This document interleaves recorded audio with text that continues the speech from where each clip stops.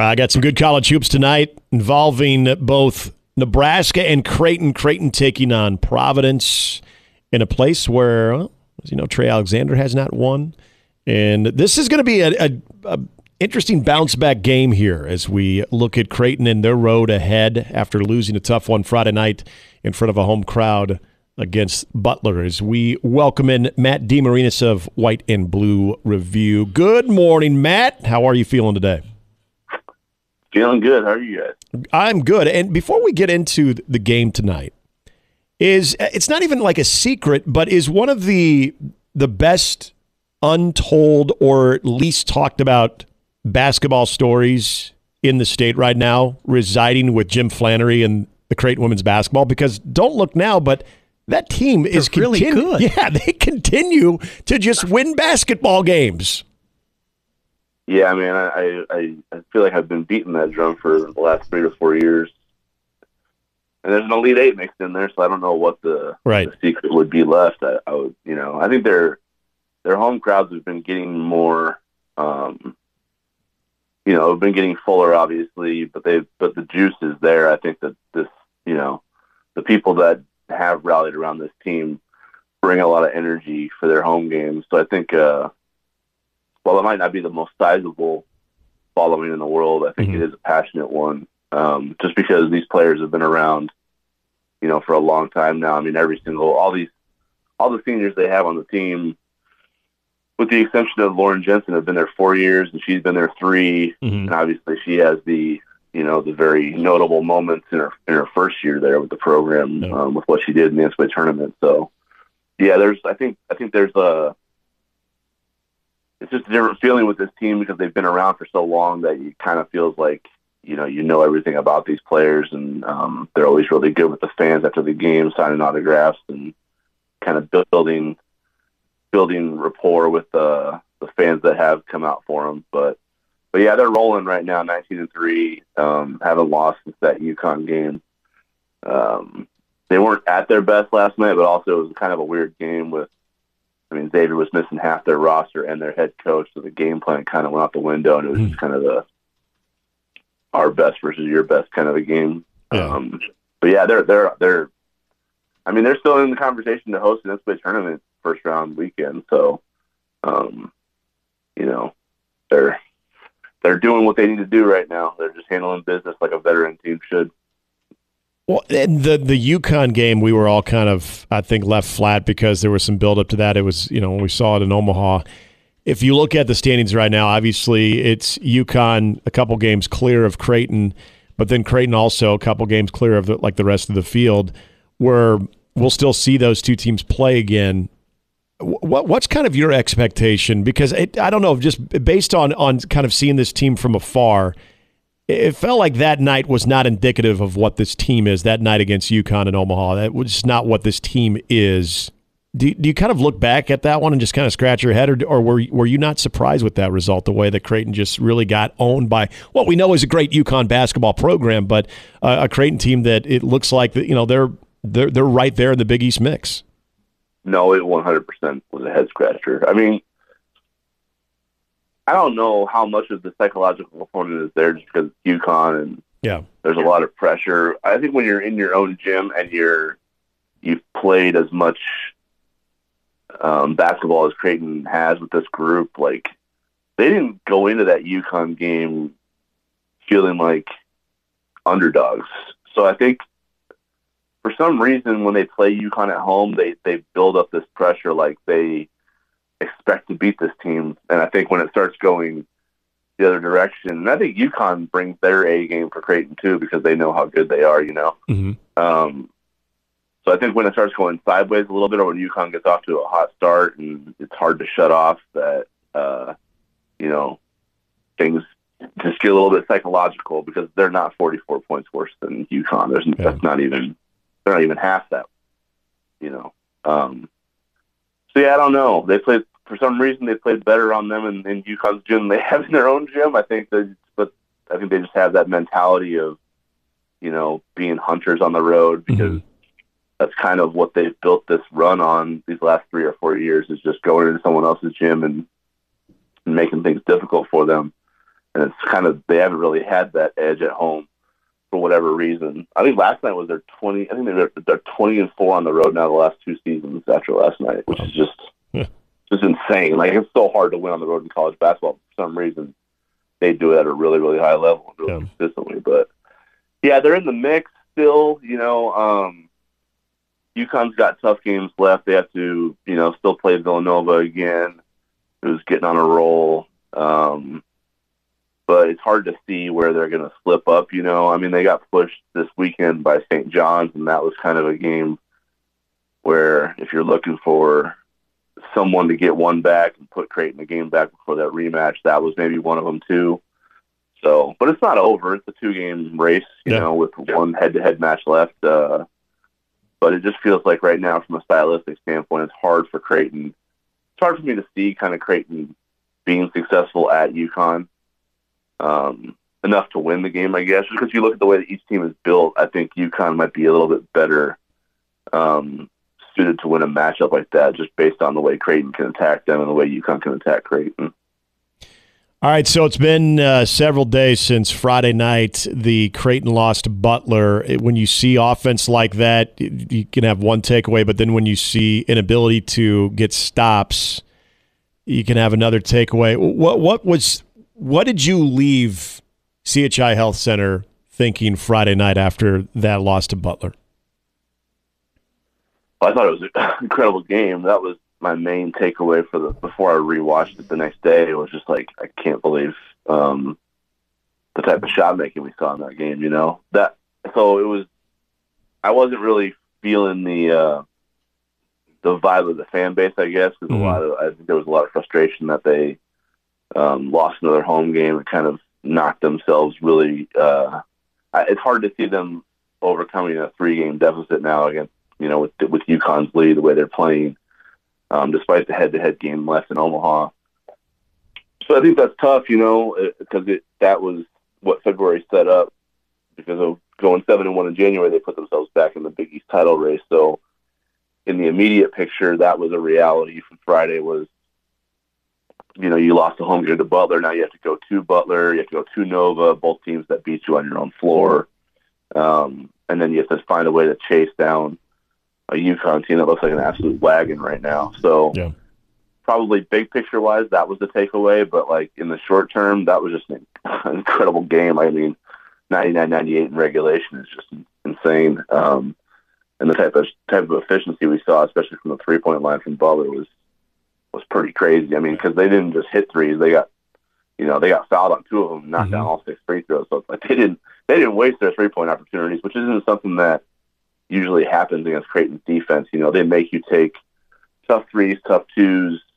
They make you try to score over Brian Kalkbrenner as much as possible. So to see Creighton's defense kind of get shredded to that degree was interesting. So I think that tonight's a bounce back game for Creighton in a lot of ways. Obviously they knocked them, so they're too far back in the Big East title race right now to see that as a clear picture to go after. But these next 2 road games are really difficult places to play historically. Xavier's kind of got their bearings back after getting humbled by UConn, and Providence is, they've struggled without Bryce Hopkins. Like that reality has pretty much set in at this point. So they're fighting for their postseason lives tonight. Like, they have to win this game. When you look at the way things set up for them, they've lost. They obviously lost the Seton Hall game. They played that night without Hopkins, but it's, when you stack it all together, it's 6 losses in the last 9 games for them. Yeah. And they play Creighton tonight, then they're at Butler, then they have St. John's still left. They have to go to Xavier, who beat them by 20 in their own gym. Have to go to Marquette. They still have to play UConn one more time. Like, it gets hard for them, considering the way they're playing right now. But I think tonight is a dangerous game for Creighton, considering the type of team they're facing, and the type of urgency that Providence is probably going to come out of that game with, because they got embarrassed the other day on Sunday and did not play well at all against Villanova. So it's kind of a gut check game for them. But from Creighton, it's like a get right game to a degree, because they have to get back to who they were defensively after after not being. I mean, they didn't get 2 stops in a row against Butler until like you have to go back all the way to late in the first half, that's crazy to think about considering the way they scored. So it's a get right game for both teams in some regard, but Providence is more desperate than Creighton is right now when you look at the picture. We're talking with Matt DeMarinis, and Matt, Nick and I were talking about this a little bit earlier in the show. How do you think, and you know, because you follow this team and you know these guys so well, how do you think this team deals with the pressure, especially, and I'm just talking about locally, like with the fans, the expectations, and it's real easy to fall into that, but at some point you get to a point in the season where you're like, well, we don't worry about that. We're just worrying about ourselves, and I feel like maybe they're starting to do that, but how have you noticed this team dealing with that? Because it's not easy. I think they handle external pressure really well. Whenever, because, you go through adversity through a season, like it's not, there is no perfect season in terms of you lay out a plan, execute it, you dot all your I's and cross all your T's. It doesn't go like that. There's always some bouts of adversity that you face throughout a season. And with those bouts of adversity comes questions and a lot of noise from the outside in terms of like, what's going on, like sky is falling type of stuff. Mm-hmm. That happens a lot throughout a whole season of really any sport, honestly. But I think, with the amount of pressure these guys face and knowing that the expectations for this team were set pretty high coming in, being a possession away from a Final Four and bringing all that they brought back and adding what they added, they didn't come into this thinking it was going to be, a slow build and we'll see what happens at the end of the day. It was from day one, they wanted to go finish what they started or where they ended from last year. So when you set that bar, no one's ever been to a Final Four in this program's history. So that's a high bar to clear. So I think they've handled it really well because they just don't focus on, what people think of the potential of them being a Final Four team when they lose a game in December or when they lose a game at home the other day. Like that doesn't faze them externally. They just kind of refocus internally and try to get some things cleaned up that they know they're better at. To give themselves a chance to win games. The next time out. So I think they handle it really well. I think last year's team handled it really well too. When they went through their 6-game losing streak and still found their way to be in the Elite at the end of the day. So I've been impressed with the way this group has handled that type of situation, those types of situations when they've handled them. Matt, Isaac Trout, we don't see on Friday night. What do you kind of, not only his role, but just that 4 rotation there? Does it seem like we're starting to kind of settle in? I mean, this is, again, February is kind of, you start to see a little bit more of what teams are going to be, especially when they get to postseason. How do you think that impacts Isaac Trout's role? Well, I just think the other night was a bad matchup. I think, I actually think we might see something kind of interesting tonight because,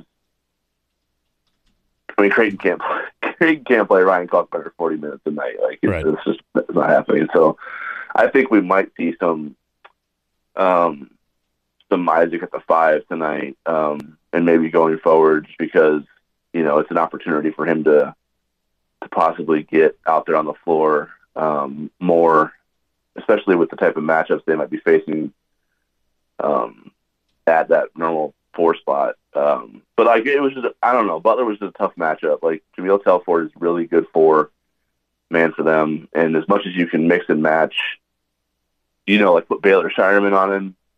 There's still something out there that just it creates too much of a hole in your defense, I guess. So that was just a bad matchup. I don't think that was anything too alarming, but I expect Isaac to have a role down the stretch. I honestly think it's part of Creighton's ceiling. Honestly, when you look at like how does Creighton reach their ceiling? Yeah.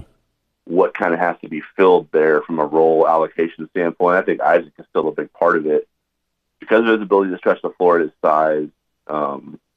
Because of the ability to be a little bit versatile, offensively different. I think Creighton's still a little bit in experimentation mode to find out where those backup minutes and that production is going to come from.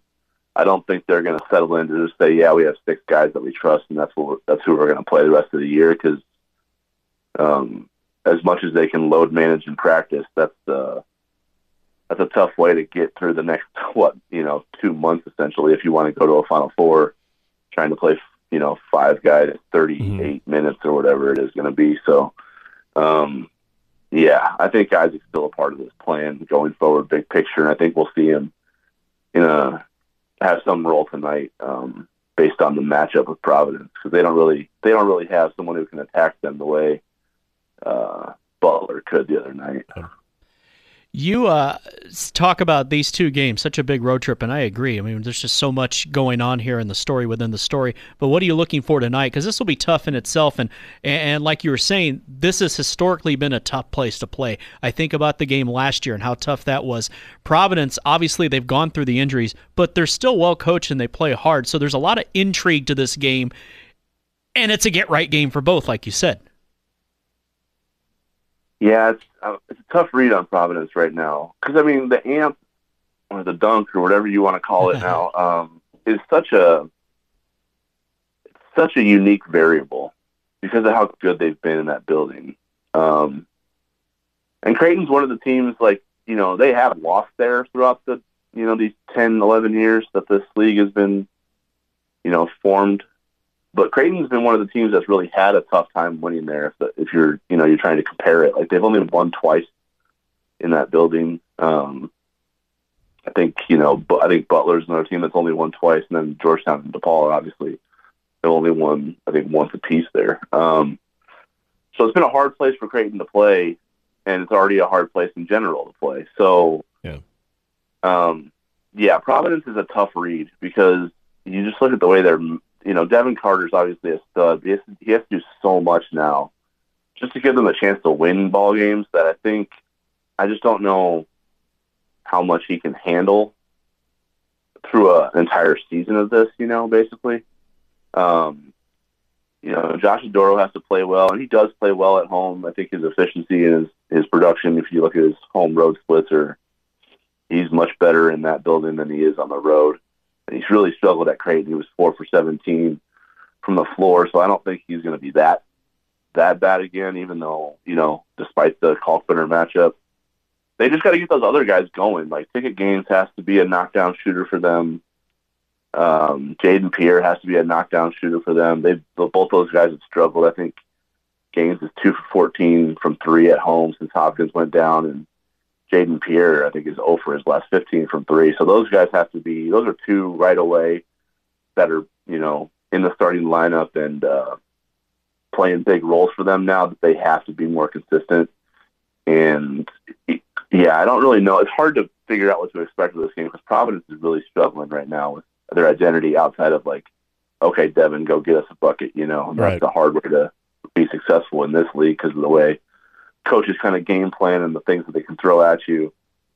But it's huge for Creighton. Like, they have to find a way to get some wins that they don't normally get wins. Like, they have to, they're at the Amp tonight. They're at Cintas on Saturday morning. Then they get Georgetown at home, but then they have to go to Hinkle, and then UConn's next home game. So this next 4 out of the 5 games, if you were just putting, like, okay, Creighton's chances of winning them, you could see them losing 4 because they don't play well at Hinkle. Cintas is a hard place to win, and they don't play well at the Amp, and then they have the number 1 team in the country at the end of it. So, like, it's not, if you look at, like, historically speaking, if Creighton loses 4 of those 5 games, that's 5 losses in 6 games all of a sudden, and, that could really shake up your confidence a little bit. Right. It's a really, really important stretch starting tonight. Like, Creighton has to be locked in, focused, and, play at a pretty high level to be successful in this stretch because it's a pretty pivotal one. Hey, lastly, I want to ask you about what we saw in the Big East last night with UConn. Look, if we're looking at the two teams, if anybody's starting to separate themselves from the pack, it does appear that it is UConn, and then I would throw Purdue in there. I mean, ever since their loss to Nebraska, all they've done is won games. Now, that win against Wisconsin was obviously big, but before that maybe haven't been tested as much. But there's an element outside of just UConn's overall talent, and I'm curious if you agree if you've seen this, especially if you go back to that Creighton game. Is UConn getting enough credit for just being also a tough team, like physically a tough team when their offense sort of eludes them for a moment? that they can just sort of out-tough you, and that might be what gets them back to having an opportunity to repeat as a national champion? Yeah, I mean, I think they have it all. Yeah. I mean, yeah. I think they have it all, and they also have that thing you can't really define, that, what is championship experience worth? Like they have a lot of guys who have played at a high level on a national championship stage. What is that worth in a tough moment of a college basketball game? That's not quantifiable. There's not a metric for that. It's internal. But I think you see it with how solid they are in moments of stress. When games are tight, when the crowd is like anxious, and the game is there to be kind of like it's tossed up, and whoever goes and takes it. Mm-hmm. Like I think UConn's that team that goes and takes it, but I think that's their championship experience. It's not, like I said, it's not quantifiable, but it's just who they are. I think it's built into their DNA at this point, and they're just hard to kill. Like they're not going to beat themselves, so you have to beat them. Like that's a tough team to deal with. When you also factor in the way they're built from a matchup standpoint and how much skill and experience they have, that's an outside factor when it comes to like, okay, how do we beat this team? How do we out execute this team? How do we out grind this team? How do we out want this team? That's the moments where I see UConn really be a separator, and I think they might be a one of one in that degree, because I don't think Purdue has that experience. Purdue's a team that's just like hungry right now. They got beat by a 16 last year. They have the National Player of the Year for the second time in a row. But I think, once they get into a game where it's like, where they face somebody who wants it as bad as they do, there's going to be like an internal battle with Purdue in terms of like their confidence level of can they pull it off or not, or will they suffer a disappointing result the same way they did last year. With UConn, there is no wonder. Like UConn believes every time they walk in the gym, no matter what gym it is, no matter who they're playing, that they're going to figure out a way to get the job done regardless of how they play. Yeah. And that's a scary team to deal with, because there's just a supreme level of confidence there that they'll figure it out no matter what type of game takes place, whether it's a grinded out defensive game or whether it's a shootout where neither team can get a stop. Like they are comfortable in any situation, no matter how it's stimulated. So from that aspect, I think they're on a tier of their own right now. Yeah, it's hard to disagree with that at all. Matt DeMarinis joining us, whitebluereview.com. Great stuff, as always, covering all things Creighton. Matt, enjoy the game tonight. Appreciate you coming on, my man. Thanks for the time, as always, Nick. You guys be good. Tonight's game, again, if you're looking at it, and Matt brings up an interesting point, Jimmy. This wasn't supposed to be kind of like the stretch of games where you thought, boy, Creighton would be in some interesting battles. This is not to say like I'm suggesting that all of a sudden Creighton is in a world of hurt with their schedule right now, but that loss at home to Butler, man, it makes you kind of... It's a bummer. It is, but it makes you kind of look at the schedule ahead, given the struggles that they've had at Providence, knowing that you've had some struggles at Hinkle as well, and you saw what Butler did. And again, you're going to play a very 30 their time. Yeah, it's a very similar theme to what we've seen with what teams are bringing against Creighton, where there's that desperation mode. Providence, Butler again, and then coming home to UConn. And then after the UConn game, because we kind of marked that Butler game in sort of a 6-game stretch to wrap up the regular season that was going to be really challenging. At Butler, home to UConn, at St. John's, home to Seton Hall, home to Marquette, at Villanova. Creighton is in no real danger of anything like catastrophic with this season. But as you saw just a week ago, where we were looking at Creighton kind of putting themselves into the 3-seed line conversation, even a potential, low 2. If you're still having aspirations of that, boy, this is a stretch here where you got to get it done. Yeah, you got to get it done. You got to figure out a way to get it done. Win at Villanova, win at Butler, then you get a little bit of revenge on the games you lost here. Well, and feeling good about where you're headed into the postseason, too. And then Providence, there's no apologizing for winning there, even if they've struggled with injury. It's still tough. Because I expected, if Creighton was to split against Butler, I would have said, okay, yeah, they're going to lose at Hinkle. They'll win at home, they'll lose at Hinkle. Well, they just lost at home. That's not saying, well, now I expect them to lose at Hinkle, too, and they're going to go 2 against Butler. But Providence... It's not an easy place to play. Xavier, as Matt mentioned, Cintas, not an easy place to play. Haven't had a lot of success there. So it makes for an interesting game tonight for sure. All right, we're going to change it over to recruiting talk as it is National Signing Day, the final signing period here in the 2024 class. Mike Schaefer, the very latest. We are keeping our eye on 2 individuals in particular and also a decommit from last night on the 2025 class. And then we'll get Mike's overall thoughts of this class and its significance for the Matt Rule era at Nebraska. Schaefer joins us next.